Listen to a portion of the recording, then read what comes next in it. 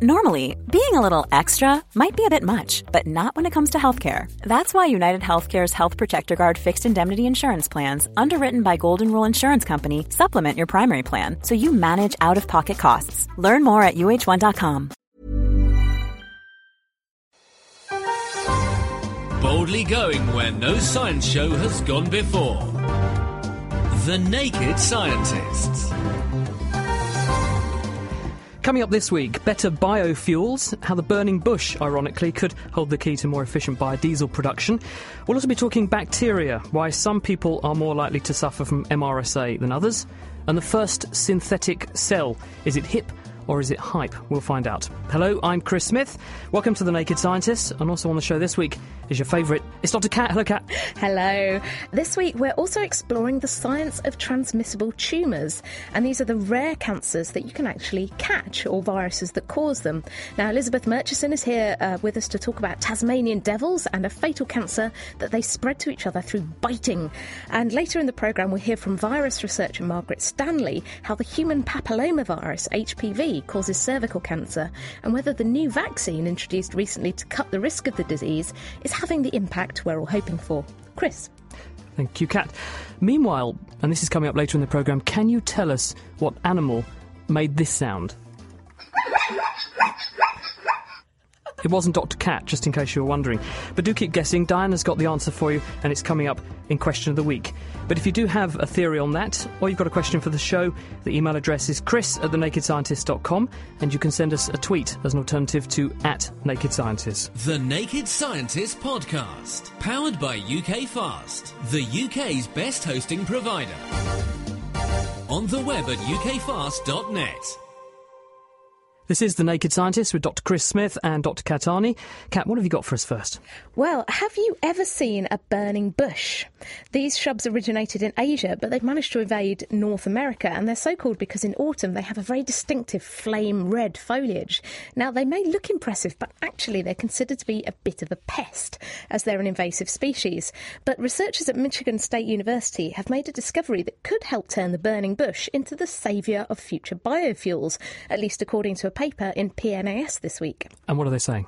The burning bush produces an unusual oil which could be very useful for fuel and food, as it's got quite a low viscosity, that's its stickiness or thickness. Sounds like my mum's cooking. Exactly. And many plant oils are too thick to use in diesel engines, so they have to undergo a process to convert them into biodiesel. But the oil from the burning bush is runny enough to use directly in diesel engines. It's also actually lower in calories than other plant oils, so it might be useful for making low-cal foods. But unfortunately, the burning bush isn't really suitable for agricultural growing and harvesting, so researchers led by Timothy Durrett sequenced the genes in a common ornamental species of burning bush to find the gene that produces the key components of the oil, these molecules called acetylglycerides. What do they do? Well, they took this gene and then they used genetic engineering to add it to a plant called Arabidopsis. This is a little type of cress that's commonly used by a lot of plant researchers. And these modified cress plants then started making acetylglycerides, producing oil with a purity up to about 80%. So it's quite promising that maybe they'll be able to produce high-quality oil on a large scale in the future, either by genetically modifying oilseed crops such as oilseed rape, that's canola for our US listeners, or in other more technological biological biofuel production systems such as algae. They're not there yet, but these are exciting early results, and hopefully they'll fuel further research, if you pardon the terrible pun. Not as bad, not as ironic even as the fact that it's actually the burning bush which is giving us the key to new fuels. Indeed. Thank you, Kat. Well, something that caught my eye earlier this week was the discovery as to why some people seem to be more prone to being colonised with and getting infections from Staphylococcus aureus, a kind of bacterium which includes MRSA. And this discovery is important because it could pave the way for developing novel ways to treat the problem or identify patients who might be at risk of staph infections and therefore managing them a bit better in hospital. So what's the story? How does this work? Well, this is a paper that's come out of Japan. It's Tadayuki Iwazi, who's a researcher at Jikei University's School of Medicine over in Japan. What they did was to take swabs from 88 patients, and they found, predictably, that 1/3 of them were positive for Staphylococcus aureus, because we know that roughly 1 in 3 people carries this bug in the population. What was interesting, though, is that they found that nearly 100% of those people were also colonised with a relative of Staph aureus called Staph epidermidis. This is a human-friendly bacterium, what we would dub a good bacterium, which lives on the majority of us and does us no harm normally. But the researchers wondered whether there was something special about the type of Staph epidermidis that the people who had Staph aureus carriage actually had. So what they did was to painstakingly look at every single chemical that was produced by these Staph epidermidis strains of bacteria carried by these people when they grew. And they then compared the strains of Staph epidermidis and the chemicals they made with whether or not someone was carrying Staph aureus. And, amazingly, they found a difference. People that are colonised with Staph aureus, the Staph epidermidis that they carry lacks a gene which is a gene which encodes a protein. It's a gene called ESP, and it encodes a protein that makes the bacterial equivalent of mace spray. It basically disperses or nukes colonies of Staphylococcus aureus. So basically there are different strains of Staph epidermidis, the good bacteria we can carry on us, and about half of the Staph epidermidis that people carry can fend off Staph aureus with this particular gene, this ESP gene, which disperses Staph aureus colonies. You might say, well, why would one strain of bacterium want to commit biological warfare against one of its close relatives? Well, the answer is purely selfishness. The bugs that live on our bodies and in our bodies are all competing against each other for a limited amount of space and limited resources. So by developing this sort of chemical elbow out of the way, what these bugs are doing is basically securing their own future at the expense of these potential invaders. So what does this discovery now mean? Can we come up with some kind of, bactericide based on this? That's what they're saying. It may be possible to do probably two things. One is, because people who carry the abnormal form of Staph epidermidis, the one that doesn't defend them against Staph aureus, are more prone to getting infected and getting problems with Staph aureus and MRSA. Perhaps when microbiologists swab patients in hospital looking for people who are carrying Staph aureus and MRSA, perhaps they could also look at their Staph epidermidis and see if they've got this gene, because if people don't carry that particular strain, they're less likely to get staph infections. That's the first point. Second point is, yes, maybe we can take a leaf out of nature's chemistry book and borrow the same technique that these bugs are using to kill off their Staph aureus relatives, and we could develop an antibiotic that basically works the same way. Real-life example of germ warfare, I guess. Anyway, let's turn our attention to fertility and infertility. Now, unlike men who are constantly producing new sperm, women have to work with a fixed number of egg cells from birth. Us girls are born with around 800,000 immature dormant egg cells known as follicles, and a couple of thousand of these are activated by hormones during each menstrual cycle, ticking down our biological clock until the menopause. So there's a certain amount of time pressure on becoming a mum, at least in the biological sense. But now an international team of scientists writing in the journal PNAS this week have found a way to reactivate these dormant egg cells, and it could have big benefits for infertile women or those who've had their ovary tissue frozen before treatment for diseases such as cancer. Sounds terrific. How have they done it, though? Well, this is work from Jing Li at Stanford University in the US and researchers in China, Japan and America, and it all hinges on a gene called P10. Now, using mice, Li and her team found that shutting off P10 using a special chemical could activate the dormant egg follicles in the ovaries of newborn mice. And when they transplanted these follicles into adult female mice whose ovaries had been removed, they could produce mature eggs and even baby mice. Which is very neat, but isn't, if my memory serves me correctly, P10 also involved in protecting cells from cancer? So if you block it, doesn't that mean you could be at risk of getting tumours? That's a very good point. But luckily, the researchers actually didn't find any tumours developing when they did these experiments. And instead, the activated follicles always developed into mature eggs, which produced healthy baby mouse pups. And these pups grew into adults and had healthy babies of their own, suggesting there aren't any fundamental inherited problems with the cells or the DNA inside them. Lovely for mice. What about men? Or maybe I should say women. Well, obviously it's more challenging to do these experiments in humans, but the researchers did manage to do some tests on ovary tissue that had been taken from women having operations for ovarian cancer. And treating them with the P10 blocking chemical did cause follicles to mature and produce egg cells, but unfortunately it looks like there might be a few problems with these eggs. So we're not sure that it will work in women, and a lot more research is needed to be done before we know if we can actually use this technique to treat infertility. fertile food for thought, I'd say. Thank you very much, Kat. Now, also this week, we've seen the J. Craig Venter Institute announce the creation, to huge fanfare, of a brand new synthetic microorganism, which has been dubbed by some as Synthia.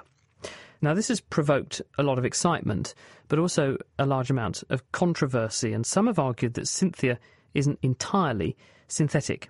So to tell us more, here's Craig Venter and Victoria Gill. Their genetic heritage is the computer.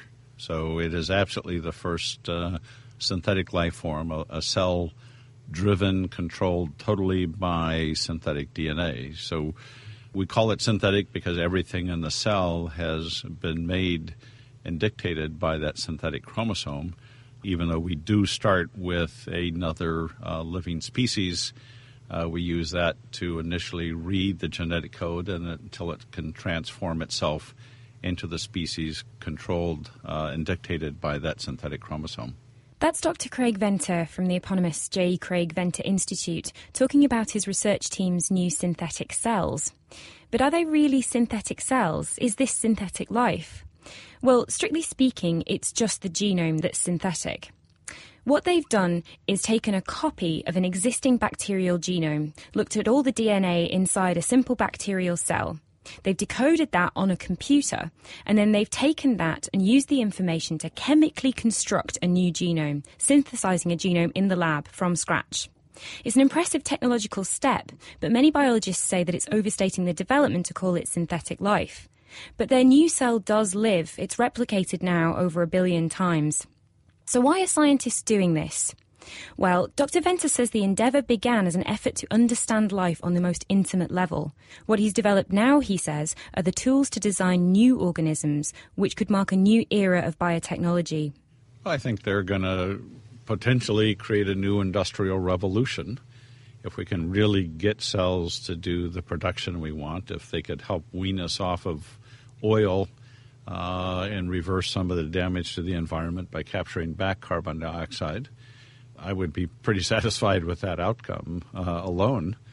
We think some of the earliest applications people will see is in new vaccines. We can make in a day new flu vaccines that have taken much longer to produce by conventional methods. And we're working with the National Institutes of Health and Novartis to build the process for very rapidly, as new infections emerge, to synthetically, in 24 hours or less, make those vaccine candidates and get them into testing. But these claims, too, have sparked criticism, not just by scientists who feel the potential of this technology has been overstated, but by the wider community. Julian Salvalescu, an ethics professor from the University of Oxford, has said that the potential of this science is, although very far in the future, very real and significant, dealing with pollution and creating the new energy sources that Dr. Venter himself is so enthusiastic about.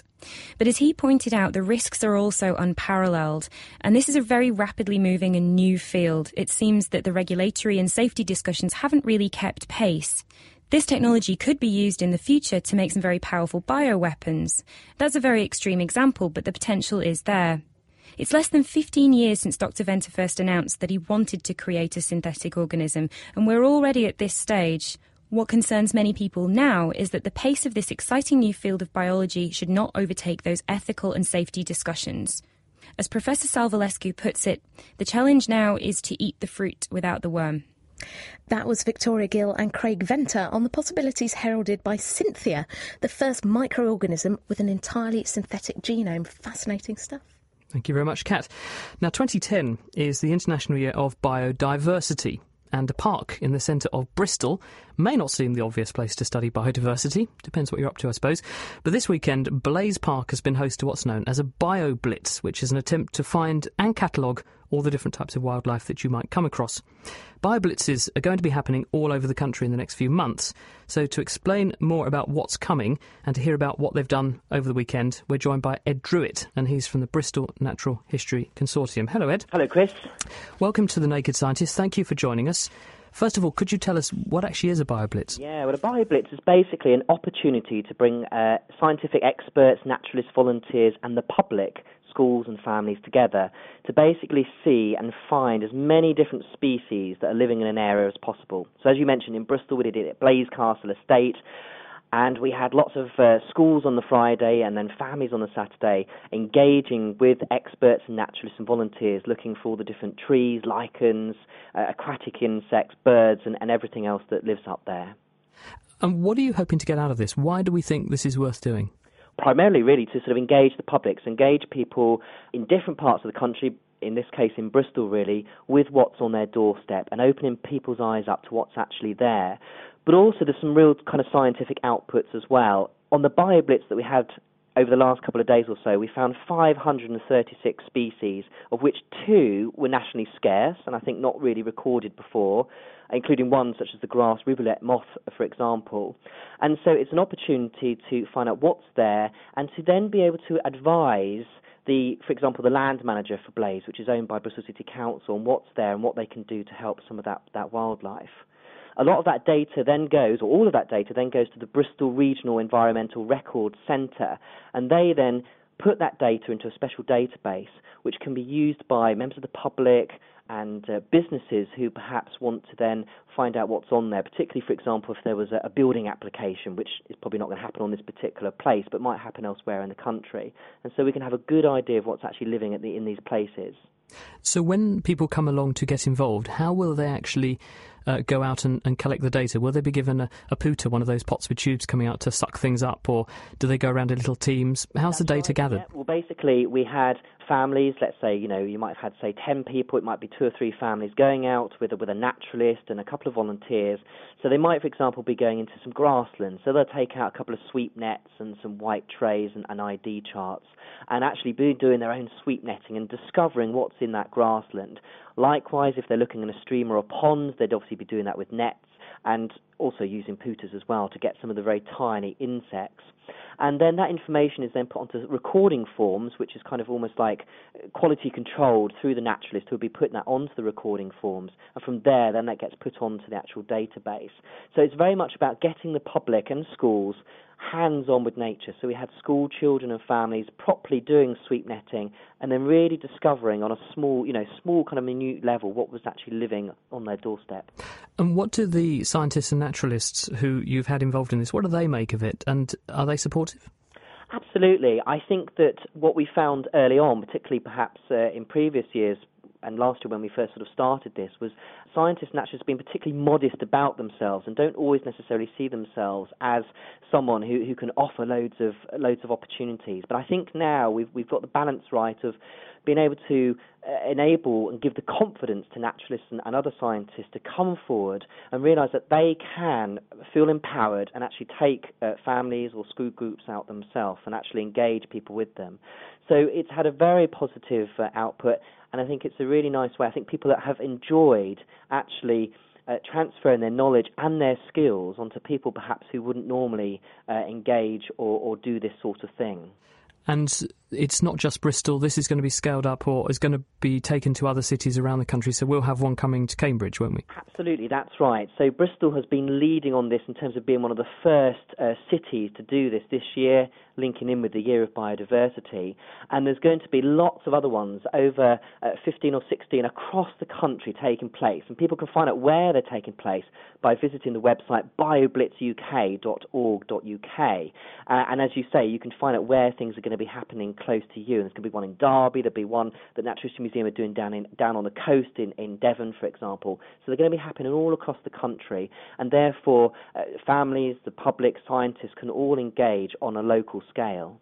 And finally, Ed, what do the people who come and take part, members of the public, actually make of the experience? Do they think it's just a run around in the grass if they're kiddies, or do they actually take away the scientific message as well? I think people have actually really been engaging. When you've seen people actually getting down to the minute level and wanting to do more, and we've had lots of families come back. So we had families, for example, doing the Dawn Chorus Walk, and then they came back later on to perhaps do some stream sampling or doing some insect work. So from what we can tell so far, it's been a very positive engagement with people wanting to come back and do more, and hopefully continue with our Bristol Festival of Nature that we've got, for example, in a couple of weeks' time in June. Ed, brilliant. We'll have to leave it there, but thank you very much for joining us. Thank you. That's Ed Druitt from the Bristol Natural History Consortium. And as he said, you can find out if there's a BioBlitz happening near you from the website bioblitzuk.org.uk. And also, if you'd like to find out anything about any of the news stories we've covered on this week's show so far, they're all on our website with the references and other supporting materials at nakedscientist.com/news. Bringing the facts to bear. The Naked Scientists. You are listening to The Naked Scientists with Dr. Chris and Dr. Kat. If you want to get in touch through Twitter, it's @Naked Scientists, or you can send an email to chris@thenakedscientist.com. Thanks, Kat. Now, this week we are looking at the science of transmissible tumours, quite literally cancers that can be caught. And a very unusual type of cancer is currently hitting Tasmanian devils, and it's called devil facial tumours disease. And as the name suggests, it leads to tumours on these devils' faces, which makes it, amongst other things, very hard for them to eat, which means they don't tend to live for very long once they actually begin to show the symptoms. But what's really unusual about this tumour is that it's directly passed between the animals, probably when they bite each other. And Elizabeth Murchison is from the Wellcome Trust Sanger Institute. She's with us today, and she's been looking into the genetic basis of the disease. Hello, Elizabeth. Thank you for coming in and joining us. Hello. First of all, for people that are not acquainted or ill-acquainted with what Tasmanian devils are, just describe one for us. Tasmanian devils are a small dog-sized black creature. They have a black coat with a white stripe under their chest, and they're very well known for their piercing nocturnal scream, which is, I think, where they got their name from. And they have very, very strong, powerful jaws, which they use for crunching bones. That sound like wonderful creatures. What's the background to the emergence of this problem? When did it first become apparent that there was an issue with them? Well, the story really started back in 1996 when a wildlife photographer took a picture of a devil with this strange mass on its face. And he was a bit concerned at the time, and he took this photograph to the local authorities, and people just thought that this was just one particular devil with one strange cancer and didn't really think too much more about that. But then, over subsequent years, more and more devils started to show up with these unusual facial tumours all up and down the east coast of Tasmania. And around 2000, 2001, it became very, very apparent this was a new type of infectious disease affecting devils. And from a conservation point of view, people were presumably worried because they don't exactly go far across anywhere. They're just stuck in Tasmania, aren't they now? That's right. So devils used to be found all over Australia, but they went extinct some probably about 1,000 years ago on the mainland of Australia. They've been isolated now on the island of Tasmania for about 14,000 years, and they're very unique. They're not found anywhere else, and they're really they're really an icon for Tasmania. Indeed. Well, the name says it all, isn't it? Yeah. But what have researchers done then to try and work out what these tumours are and get to the bottom of how they're spreading amongst the animals? Well, obviously it was a very, very strange thing to find a cancer which was being transmitted as an infectious disease. So the first thought that people thought of was that it was probably a virus. And so experiments were directed at trying to find viral particles in these cells and really didn't get anywhere. And at the same time, researchers in Tasmania were looking at the chromosomes of the tumour, and they found, surprisingly, that all the Tasmanian devil tumours that they looked at had remarkably similar chromosome rearrangement. So cancers tend to have very rearranged chromosomes, but each cancer is different and has a different set of rearrangements. But the striking thing about this cancer was that all of the tumours had the same, almost identical rearrangements, which really couldn't occur in any other way other than them actually being the same cancer. So somehow, physically, cells from one tumour were going from one animal to the other and seeding a fresh tumour in the recipient animal. That was the only conclusion that could be consistent with this data, is that the same actual physical cancer cell was being transmitted between individuals, probably by biting, and that the same cancer, which arose once in a single individual that probably lived back in the mid-1990s, has actually spread through the Tasmanian devil population and is now affecting thousands of devils around Tasmania. So some poor devil, excuse the pun, originally had a cancer. Because its chromosomes were rearranged, it had some genetic changes that made it develop a tumour, and it then spawned this disease, which it began to pass on to other individuals. Exactly, and we really don't know very much about those early events, but we think that one individual devil that probably lived up in the northeast of Tasmania got some normal type of cancer, which then acquired the capability of being transmitted between individuals. So what's special about it so it can do that? Because Is it that the animals, because they're a restricted population, they're very, very alike, and therefore putting a cell from one animal into another, the immune system doesn't view it as necessarily that hostile, so it kind of tolerates it? That's right. So there's something very, very odd about this cancer, because normally if you take any tissue from one individual and put it into another individual, it gets rejected because our immune systems are able to tell self from non-self. In this case, this tumour is not being recognised as non-self and is not being rejected. And we don't really understand how that works, but one possibility is that devils are a very restricted and inbred population that don't tend to recognise self from non-self because they're too closely related. The other possibility is that perhaps the tumour is secreting substances or somehow actively tricking the immune system not to see it as a foreign tissue. That's interesting. So devils can do this. Does that mean that other animals can, or is this an isolated thing? Is this the only example of a cancer we're seeing spreading like this? No, there's another case of a naturally occurring transmissible cancer which is spread by living cancer cells in dogs, actually. And it's a very, very interesting cancer. It's venereal, and it's transmitted by sexual contact. And it's actually a very, very old cancer that probably is at least 2,000 years old, if not older than that, which is spread through the entire world population of dogs and is found everywhere, but it's all derived from one single cancer which arose in a dog some thousands of years ago. So the devil's not the only case.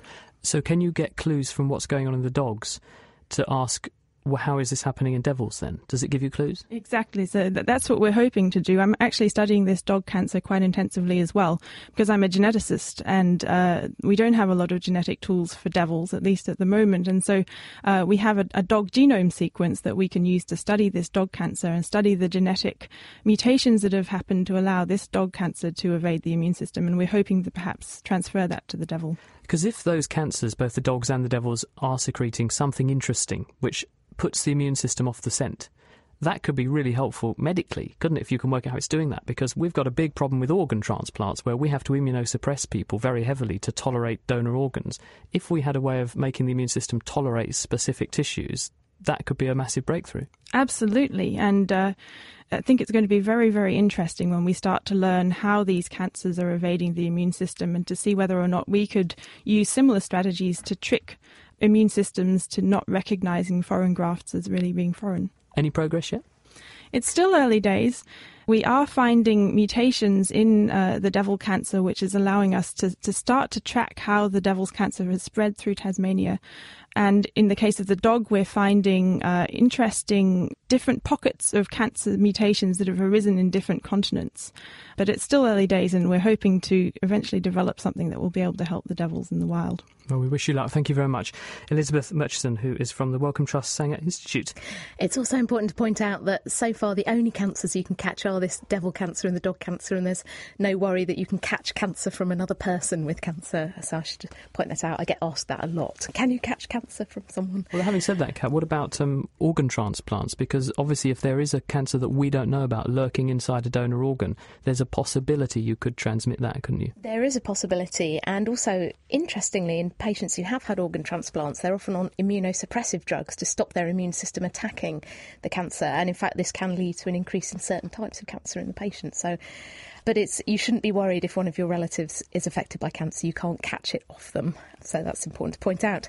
Anyway, we are talking about transmissible cancers today, and this is The Naked Scientists. If you want to Twitter at The Naked Scientists, we are at Naked Scientists, and you can send us an email. It's chris@thenakedscientist.com.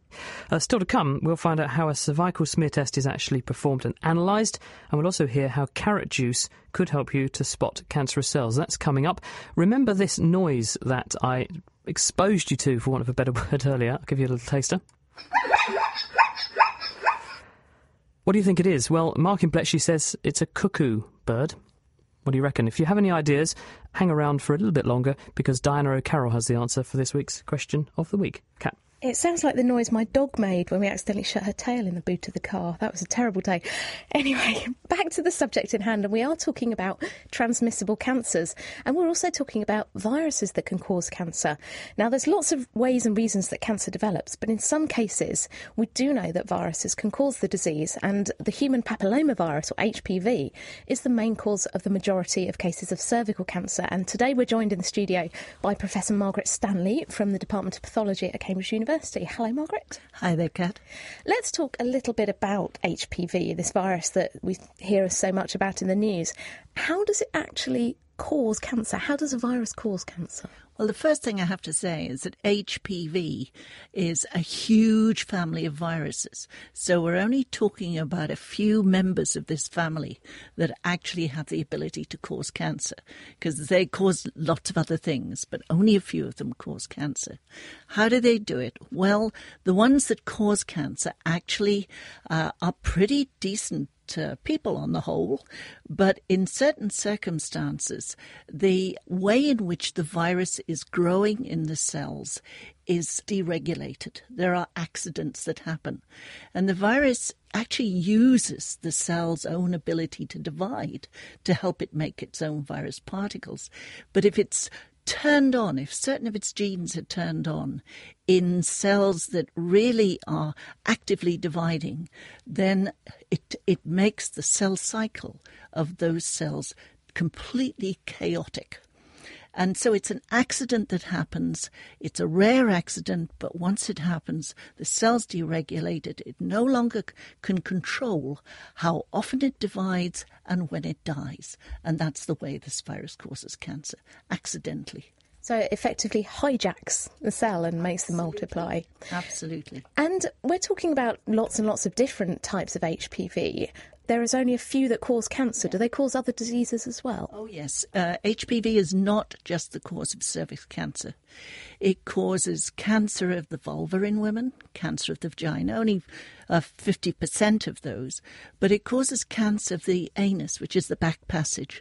And it's looking as though it causes probably more than 90% of those. And recently it's become clear it also causes cancer in the mouth. Now, it's only special places in the mouth. It's the back of the mouth, the skin that covers the tonsil, and at the base of the tongue, the skin that covers the area there. And it looks as though it causes probably 80 to 90% of the cancers in those sites. Obviously, we hear about HPV infection. How does someone become infected with HPV? Well, in the genital area, it's a sexually transmitted infection, and everybody throws their hands up at this. But I always say it's actually easier to catch HPV than it is to get pregnant. It's an inevitable part of having a normal sex life. So virtually all of us have actually been exposed to this virus in our genital area. 80% of us probably will have been infected throughout our lives, but nearly all of us get rid of it. It's just a small fraction of people who somehow can't get rid of this virus. Their immune system can't do the business. So this is the question, obviously, if many, many, many thousands, hundreds, millions of people are infected with HPV, but only every year, say, 3,000-4,000 women get cervical cancer. What is it? What is the difference between having an HPV infection and getting cancer and having an HPV infection? I wish I knew. I wish I knew. What are the clues? Well, of course, we don't know who is susceptible to HPV infection. We don't know which women and men are totally unable to get rid of it. What we can do, of course, is identify those people, those women who have not managed to get rid of the virus and in whom these genetic events that cause cancerous cells are occurring. That's why you have cervical smears. So we can identify those people once they've started that process of turning cells into abnormal cells.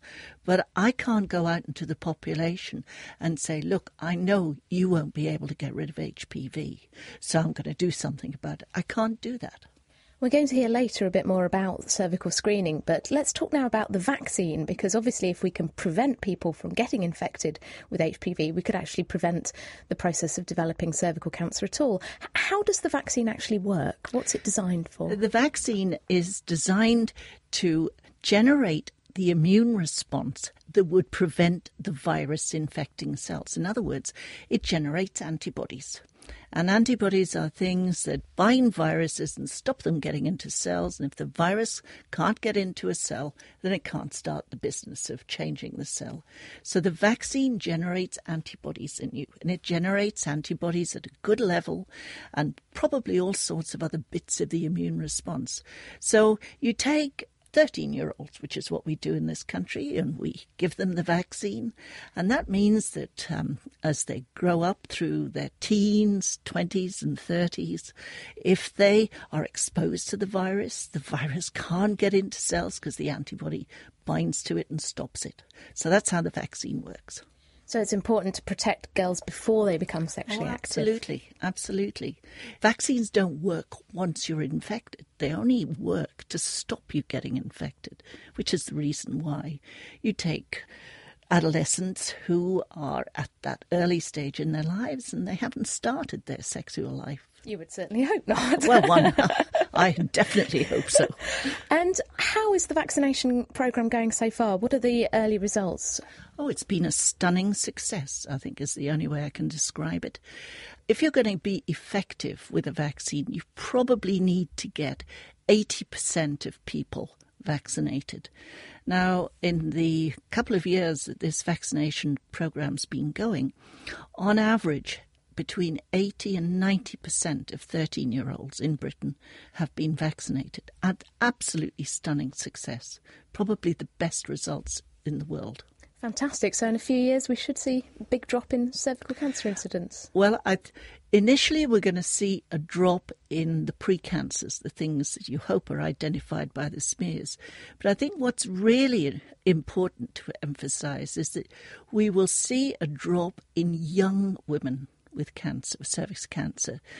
People think of cervix cancer as something that you get when you're 40, 50, 60. Actually, in this country, there are about 300 women under 30 every year who get cervical cancer. We ought to see a drop in that in the next 10 years. Well, we look forward to that. Thank you. That's Margaret Stanley from Cambridge University shedding light on the link between HPV and cervical cancer. Thanks, Kat. And now, cervical screening helps to catch cancers before they become a problem, as we've just been hearing. But what actually happens to a sample after it's been taken? Well, Mira Senthilingham's been to find out. This week, I've come along to Northwick Park Hospital in London to find out the basics of the cervical screening programme. Here to fill me in on this process is Tanya Levine, consultant cellular pathologist here at Northwick Park Hospital. First of all, who should be screened? Women between the ages of 25 and 64 are invited for screening. And when somebody comes in for a sample, we know that the sample's taken from their cervix, but what part of the cervix is a sample taken from and why that particular area? The sample should come from an area of the cervix, which is the neck of the womb, and this area is called the transformation zone. And it develops at about the time of puberty, and what happens at that stage is that under the influence of estrogens, the cervix increases in size and bulk. And in so doing, some of the surface layer of cells undergo a process of squamous metaplasia. And what this really means is that the cells change their appearance. And this is a normal physiological process, but it can be hijacked if you get human papillomavirus on board. The cells can be converted from this normal physiological pathway to the precancer sequence of events. Okay, so now, say you have a sample and you have a slide of the cells from this transformation zone around the cervix. What changes are looked for? Of the many cells that you can see on a sample, there are two basic type of cells that we're particularly interested in as cytologists. One are called squamous cells and the other are called endocervical cells. Now, the squamous cells look not a little unlike fried eggs in that the yolk of the egg is the nucleus and the white of the egg is a region of the cell that we call the cytoplasm. We're looking to see the consistency of the nucleus or consistency of that yolk, if you will. And in so doing, we will grade those cells as mild, moderate or severely dyskaryotic cells. Okay, and so in order to just show me how clear some of these differences can be, you've got some slides here with some samples taken from patients in the past. What I thought I'd show you is a normal sample, just to get your eye in on what we're looking at down the microscope.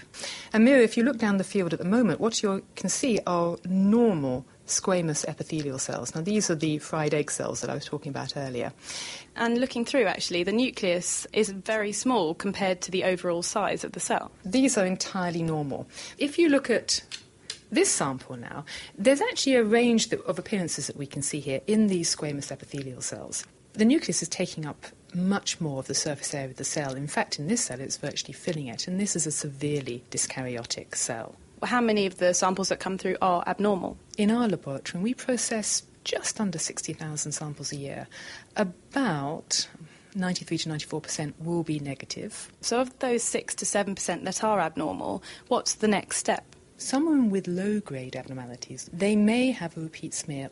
For women with moderate or worse abnormalities, they will be referred to the colposcopy unit.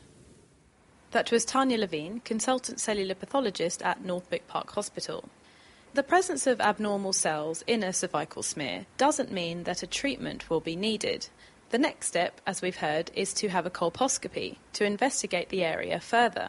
So I'm now at the Sloane Street Clinic in London with gynaecological surgeon Thomas Ind. Some abnormal smears just need to be repeated. If you have another abnormality, you would come for a colposcopy, which is a examination of the cervix using a specially designed microscope with some dyes.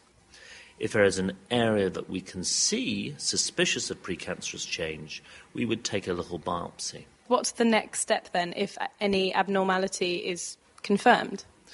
Most of the time, your body has the natural ability to clear these cells.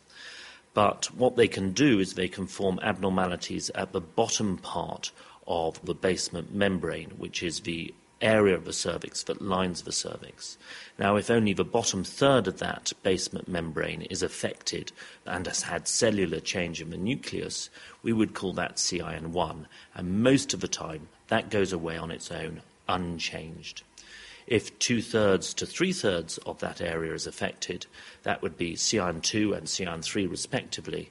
There is a good chance, if we don't treat those abnormalities, that it would progress to cancer in the future. So women with those abnormalities generally have treatment.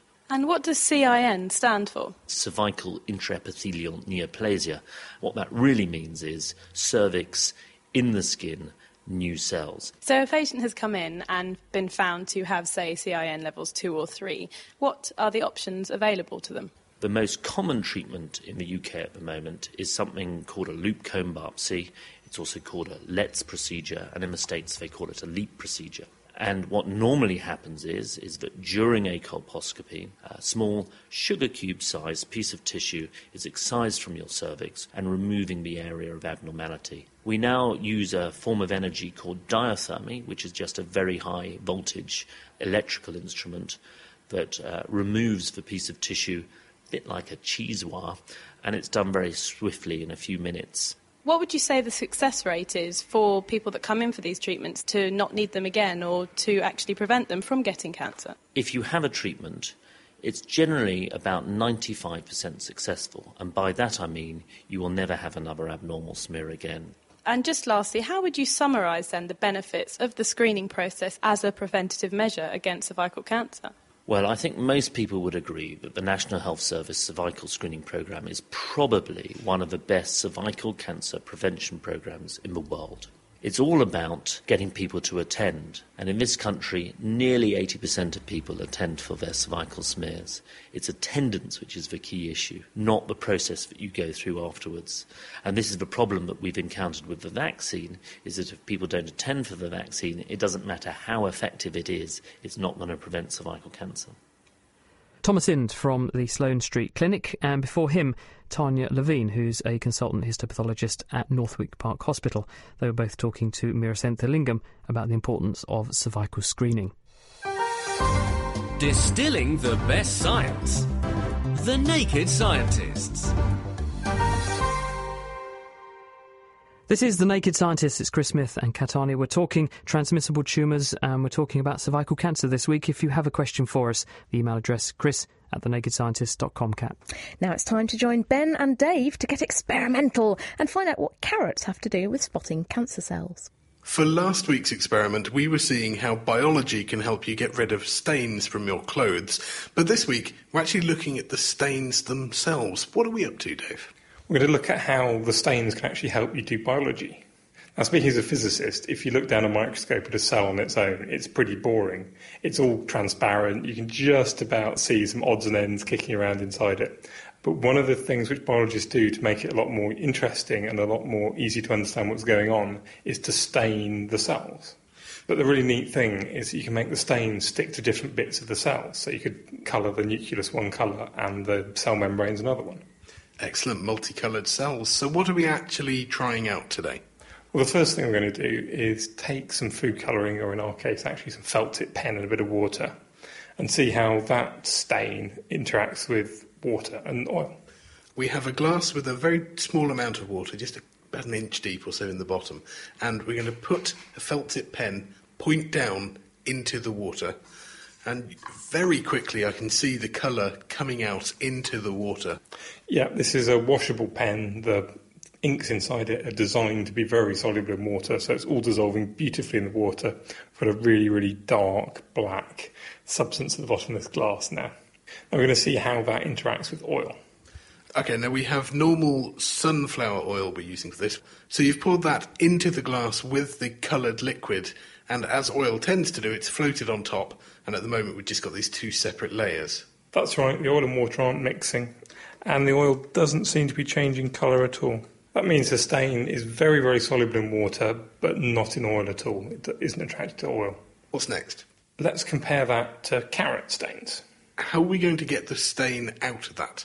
Obviously, if we just dunked a carrot in some kind of solvent, it's not going to get the stain out very well because there's skin in the way. It's rather you've got to break up all those cells, so I'm going to grate it nicely. Grating is nice and fine to get the maximum surface area. And what should we do with our nice pile of grated carrot? Well, we can now put it in a jar and see how well it's dissolved in both water and oil. I'll put some oil in to just cover the carrot. You don't want too much, otherwise you won't be able to see the effect very well. Put the lid on, and an important thing in this sort of thing is to shake it up so you expose as much of the oil to as much of the carrot as possible. And already that's looking a very bright orange. Let's have a go with the water. And that's also gone a nice shade of orange. So now it really just looks like we've got 2 jars of marmalade. How can we tell what the difference is between these two? Well, so obviously the orange colour in carrot is quite soluble in both water and oil. We can also do something else, which is actually a really important thing in chemistry. So now if we have a look at the liquids themselves, we can either try and strain them with a sieve or something, or just pour them out very, very carefully into another glass. We're left with quite a clear glass of very orangey looking liquid. It looks a bit like orange squash. Let's do the same thing for the oil. And from that you're getting something that looks more like orange juice than orange squash. They do look quite different. Should they look the same? That depends on whether there's the same things in them. And is there any way we can find out? Not for definite, but one way we could find out whether there was anything different about the two would be now to add some oil to the water and some water to the oil and see what happens. I did a couple earlier because it takes a while for them to settle out. I added some water to the oil one and shook it up nicely and then left it to stand for a while. And as you can see, the water is now almost entirely clear. Yes, the oil is still just as orange juicy as it was before, and the water looks pretty much like clean water. So nothing there has gone from the oil to the water. But what about the other one where you put clean oil in the stained water? In this case, the pigment seems to have moved from the water into the oil, which has now gone quite a nice deep orange colour. The pigment in carrots is called beta-carotene, which is actually 2 vitamin A molecules stuck together. It's very soluble in oil, but hardly soluble in water at all. If it's not soluble in water, then why did the water go orange in the first place? What's actually happened there? Well, if you look very carefully at the water, it's not nice and clear like the oil is. It's actually really quite cloudy, and there's little lumps of carrot in there. Those lumps of carrot have probably got bits of beta-carotene, probably dissolved in some oil inside the cells, just floating around, not actually dissolved in the water. So what we actually have in the water is just a suspension of bits of carrot. There's no beta-carotene dissolved in there at all. But when you then added the oil, the beta-carotene could dissolve into the oil, and that's why it changed colour. This is actually a trick which is often used in chemistry to purify a substance. If you've got a whole mixture of random stuff dissolved in one solvent, but your product will dissolve in another solvent, but all the rubbish won't, you just mix 2 solvents up and separate out the 2 solvents, and you've got a nice pure version of your product. So what does this tell us about staining cells to look for cancers?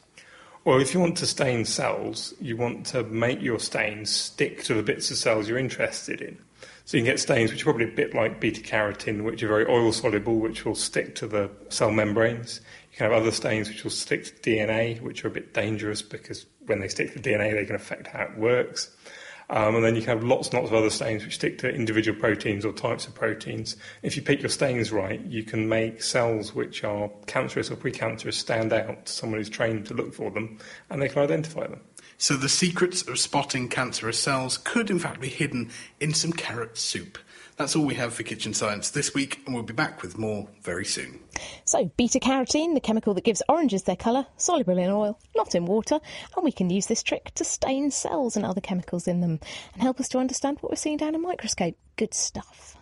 We've had a question in here from Margaret, who says, this is from Eric Taylor, he says, I know that cervical cancer is caused by HPV transmitted to the woman by the man during intercourse.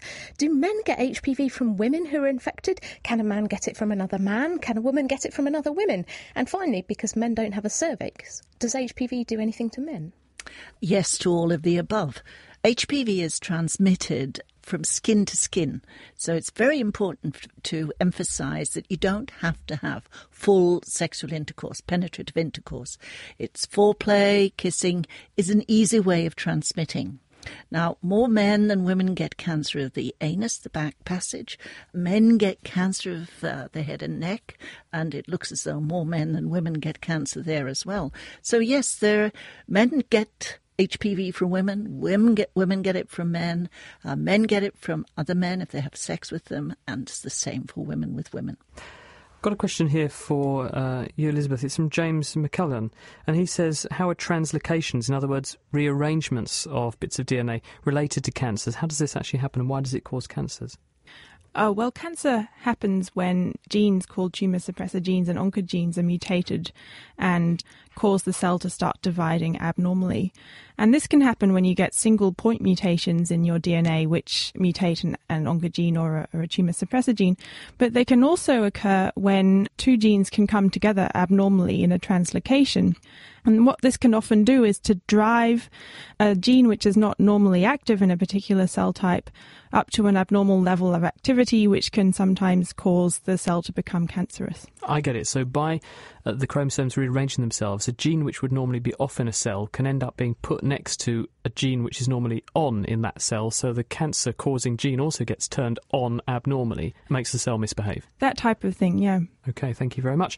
It's time for our rather horseplay question of the week. Have I given it away with Diana O'Carroll? This week we'll have no naysayers. Hi, this is Evil Eye from Mount Dora, Florida in the United States. My question is, why do donkeys hee-haw, horses bray, and what sound do zebras make? So why do these equine animals, which are more or less capable of breeding with each other, make different noises? My name is Alban Le Masson. I am a lecturer in Rennes University in the northwest of France. So to this question, I really can't say because there's just very few work done on equine vocal communications. The only thing we know is from horses.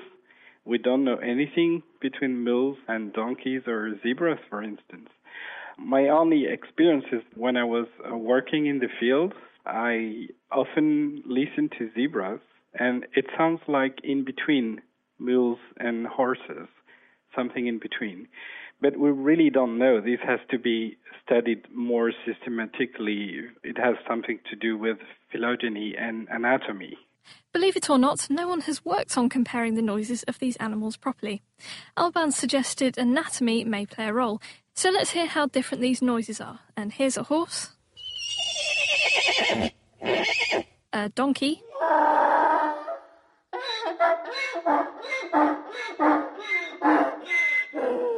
and a zebra. There is a sort of similarity between them all, with both the zebra and the donkey doing that sort of hiccup with their braying. Now, donkeys and zebras are thought to be more closely related, so it could be something the modern horse hasn't inherited. Or they might differ because of the social organisation of their species. Horses actually have a number of different calls, as Alban describes. They have a very small vocal repertoire of a few calls, And one call is particularly interesting. It's the whinny call that we have studied more intensively. And this is a particular call that they often produce when they are far from each other. So it's a kind of long-distance contact call. So in order to be sure that this has a social function, we studied the acoustic structures of whinny calls to see if we can find acoustic differences between individuals. And we found that duration or frequency parameters changes. For instance, you can have a much higher pitch voice in mares than in geldings, which are also higher pitched than stallions. But it also depends on the social status of the animal, because dominant stallions have a much lower pitched voice than subordinate stallions. Then finding these acoustic differences doesn't guarantee that the animals will use it. So we have conducted playback experiments, and we played the whinny calls of 3 social categories of horses: the familiar neighbors, and familiar strangers, and group members. And we found that our horses, when hearing these 3 voices, could discriminate the social category of the caller, and they adapted their behavioral response in accordance to the caller. They would be more attracted and willing to go towards the loudspeaker for familiar animals, but they would be very vigilant and careful when hearing unfamiliar animals. So that gives us the conclusion that we found acoustic differences between individuals, and these acoustic differences can be used by animals and decoded by animals. So if a horse has developed different calls for social encounters, perhaps the divergence in their societies has caused a divergence in their noises. We had one listener, Siobhan in Ireland, who wrote in to tell us about the breeding programme in Russia to domesticate silver foxes. One of the notable developments was that they began to bark, they began to whine, and they developed a more diverse range of vocal communication. So if we domesticate horses and donkeys on the basis of their ability to communicate just a bit with us, perhaps that's caused a change in their voices too. If anyone out there has cleaned out a stable, they'll know all about the smell of urine. But what if it smells of your last meal? Hello, my name's Connor Rouse. Why does eating sugar puffs make your wee smell funny? Let us know your thoughts by emailing chris@thenakedscientists.com or write your answers on the forum, and that's at thenakedscientists.com/forum. Does it do that to your wee cat? Yeah, when I was little, I think I did notice it, absolutely. If you know why some foods make your wee smell funny, do get in touch. That's Diana O'Carroll with our Question of the Week. And you can, in fact, get Question of the Week as a podcast in its own right on iTunes, or you can go to our website, that's nakedscientist.com/QOTW. And don't forget, we're having a debate on our web forum where you can put in your thoughts in relation to each of those questions and also see what everyone else is thinking too. That's at nakedscientist.com/forum. Well, we have unfortunately run out of time. That's it for this week. I have to say a very big thank you to our guests, Ed Druitt, Elizabeth Murchison and Margaret Stanley, who helped us to understand a bit more about what's going on in the world of transmissible tumours and cancers this week, and also to our wonderful production team, Tom Simpkins, Mira Lingam, Dave Ansell and Ben Valsler. Next week, it's our science phone-in extravaganza. So if you want to know how long can a camel go without a drink, does a blue moon really ever exist, and where do odd socks go in the wash, then do drop us a line. It's chris@thenakedscientist.com. In the meantime, have a great week and see you next time. The Naked Scientist podcast comes to you from Cambridge University and is supported by the Wellcome Trust, the EPSRC and UK FAST. For more information, look us up online at nakedscientist.com.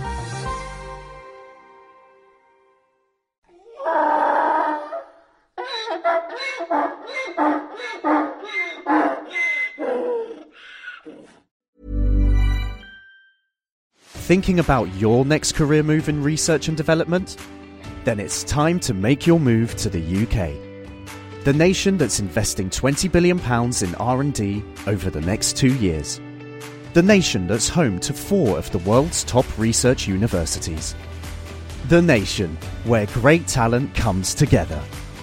Visit gov.uk/great talent to see how you can work, live and move to the UK.